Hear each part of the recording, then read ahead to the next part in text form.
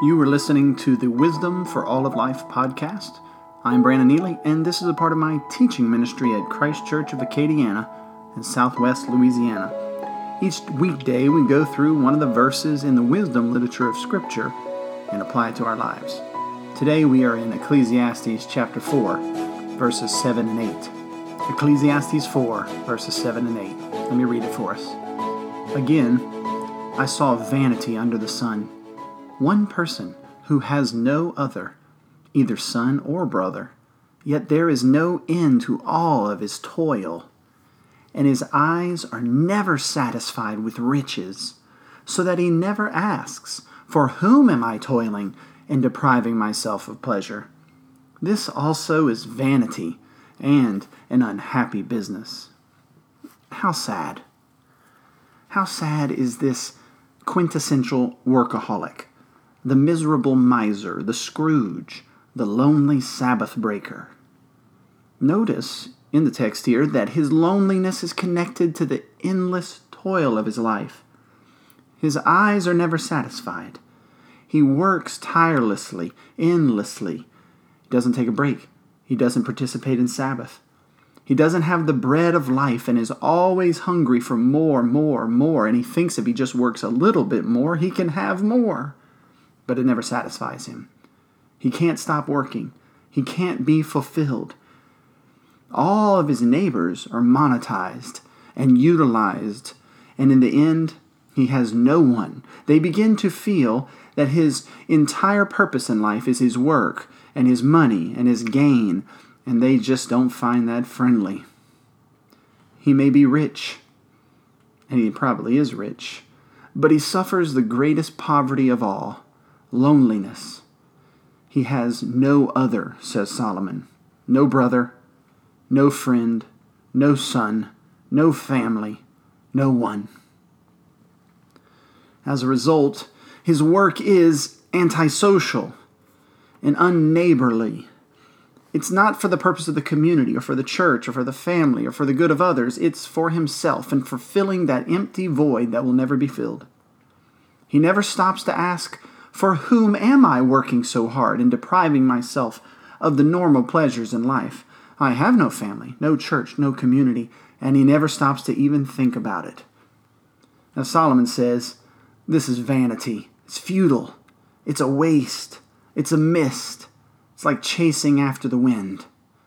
And it's an unhappy business. It really is an unhappy business, an unhappy life. His business and his life and his business dealings and all of the dealings in his life are literally unhappy. He's unhappy. And he makes those he's around unhappy as well. The isolation, the lack of satisfaction combine together to create a self-centered, selfish laborer with no greater cause than self, the empty, bottomless pit of the hungry self. No greater mission does he have than self-service, no accomplishment at all other than vanity, a wasted life, a rat running the rat race. What a pity, what a shame, what a lonely pity. And God forbid that any of us end up like this. God forbid that any of us turn out like this. Now, to that end, how might we avoid turning out like this guy? He didn't wake up one morning and become this lonely, miserable miser in an evening. No, this took time. This built up over the years and over the days. How might we avoid this? By the grace of God, by the Spirit in us, by Jesus alive and with us, guiding and shepherding us, of course. But how does God give us grace? How does the Spirit guide us? How does Jesus shepherd us? Primarily, here it is, Jesus shepherds us and keeps us from this path of the lonely workaholic. He shepherds us through the Word of God. And right here, we have a huge bit of grace to protect us. Jesus wants to protect us this morning, to shepherd us with his pastoral crook, the crook of a question in the Word of God. It's right here in the text. Here it is. For whom do you toil and sacrifice? That's the question that can overturn the tables of this lonely, wasted life. For whom do you toil and sacrifice? One cannot be a wise worker One cannot lead a wise life. One cannot have a happy and abundant life, and is doomed to unhappiness, misery, and loneliness unless they ask this question of themselves: for whom am I working? For whom am I sacrificing? What's my mission, my purpose? What's the point of it all? What's the vision for my toil? In other words, if you long to lead a meaningful life, you must develop a strategic lifestyle, a lifestyle which is intentionally designed for the good of others, for the good of your family, your church, and your community. A strategic lifestyle that connects work and sacrifice to the needs of others.